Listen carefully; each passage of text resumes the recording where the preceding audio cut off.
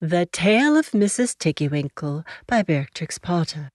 Read by Shana M. Buck. Once upon a time there was a little girl called Lucy who lived at a farm called Littleton. She was a good little girl, only she was always losing her pocket handkerchiefs. One day little Lucy came into the farmyard crying. Oh, she did cry so. "I've lost my pocket handkin. 3 handkins and a penny. Have you seen them, Tabby Kitten?" The kitten went on washing her white paws. So Lucy asked a speckled hen, "Sally Henny Penny, have you found 3 pocket handkins?" But the speckled hen ran into a barn clucking, "I go barefoot, barefoot, barefoot." And then Lucy asked Cock Robin sitting on a twig. Cock Robin looked sideways at Lucy with his bright black eye, and he flew over a stile and away.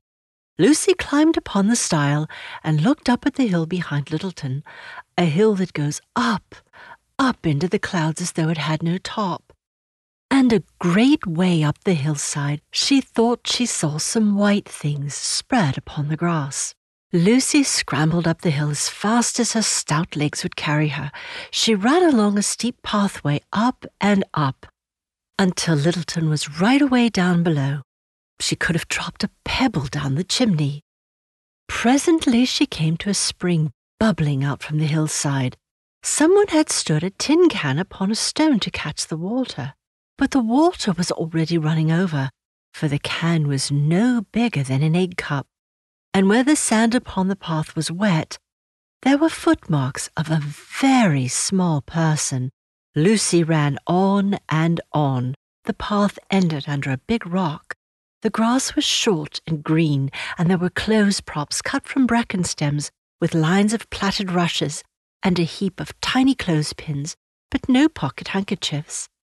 But there was something else, a door straight into the hill, and inside someone was singing, "Lily white and clean, oh, with little frills between, oh, smooth and hot, red rusty spot, never here be seen, oh."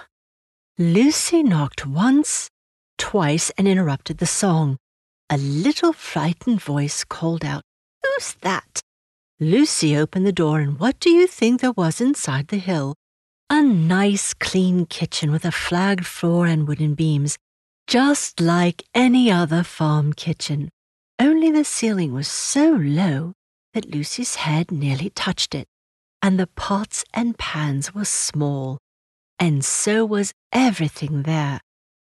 There was a nice, hot, singy smell, and at the table with an iron in her hand stood a very stout, short person, staring anxiously at Lucy. Her print gown was tucked up, and she was wearing a large apron over a striped petticoat.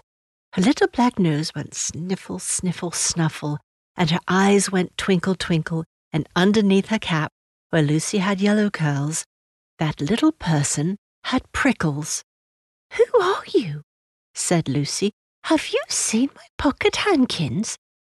The little person made a bob curtsy. "Oh, yes, if you please 'em. My name is Mrs. Tiggywinkle. Oh, yes, if you please 'em. I'm an excellent clear starcher."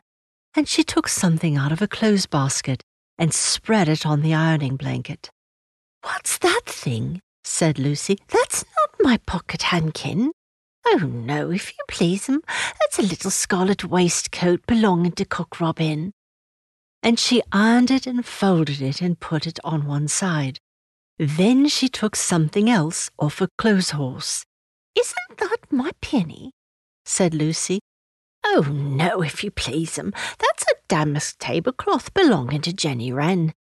Go, it's stained with currant wine. It's very bad to wash," said Mrs. Tiggywinkle.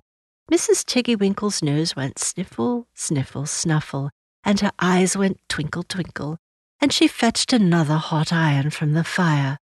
"There's one of my pocket handkins," cried Lucy, "and there's my penny." Mrs. Tiggywinkle ironed it and goffered it and shook out the frills. "Oh, that is lovely," said Lucy. "And what are those long yellow things with fingers like gloves?" "Oh, that's a pair of stockings belonging to Sally Hennypenny. Look how she's worn the heels out with scratching in the yard. She'll very soon go barefoot," said Mrs. Tiggy-Winkle. "Why, there's another handkersniff, but it isn't mine. It's red."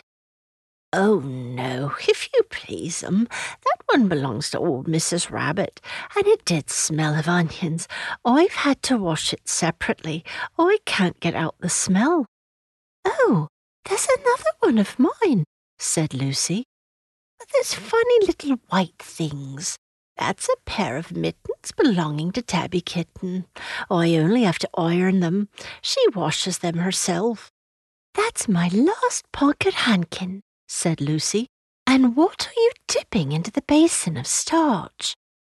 "They're little dicky shirt fronts belonging to Tom Titmouse. Most terrible peculiar," said Mrs. Tiggy-Winkle.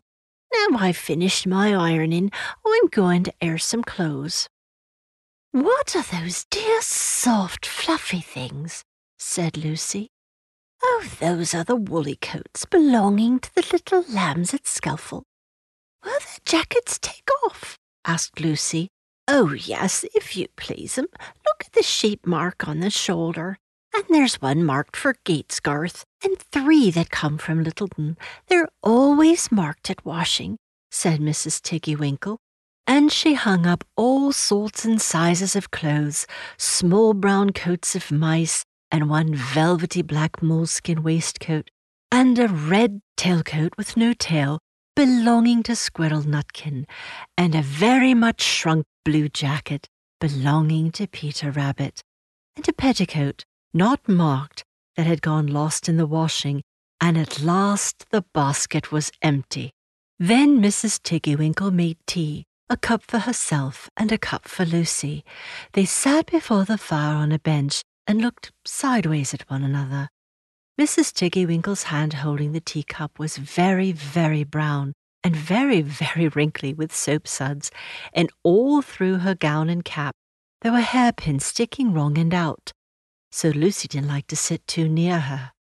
When they had finished tea, they tied up the clothes in bundles, and Lucy's pocket handkerchiefs were folded up inside her clean pinny and fastened with a silver safety pin. And then they made up the fire with turf and came out and locked the door and hid the key under the door sill. Then away down the hill trotted Lucy and Mrs. Tiggy-Winkle with the bundle of clothes. All the way down the path little animals came out of the fern to meet them. The very first they met were Peter Rabbit and Benjamin Bunny. And she gave them their nice clean clothes, and all the little animals and birds were very much obliged to dear Mrs. Tiggy-Winkle. So that at the bottom of the hill, when they came to the stile, there was nothing left to carry except Lucy's one little bundle. Lucy scrambled up the stile with the bundle in her hand, and when she turned to say good night and to thank the washerwoman, but a very odd thing, Mrs. Tiggy-Winkle had not waited either for thanks or for the washing bill. She was running up the hill, and where was her white frilled cap, and her shawl, and her gown, and her petticoat? And how small she had grown, and how brown, and how covered with prickles! Why, Mrs. Tiggy-Winkle was nothing but a hedgehog. Now, some people say that little Lucy had been asleep upon the stile, but how could she have found 3 clean pocket handkins and a pinny pinned with a silver safety pin? And besides, I have seen that door into the back of the hill called Cat Bell's, and besides, I am very well acquainted with dear Mrs. Tiggy-Winkle.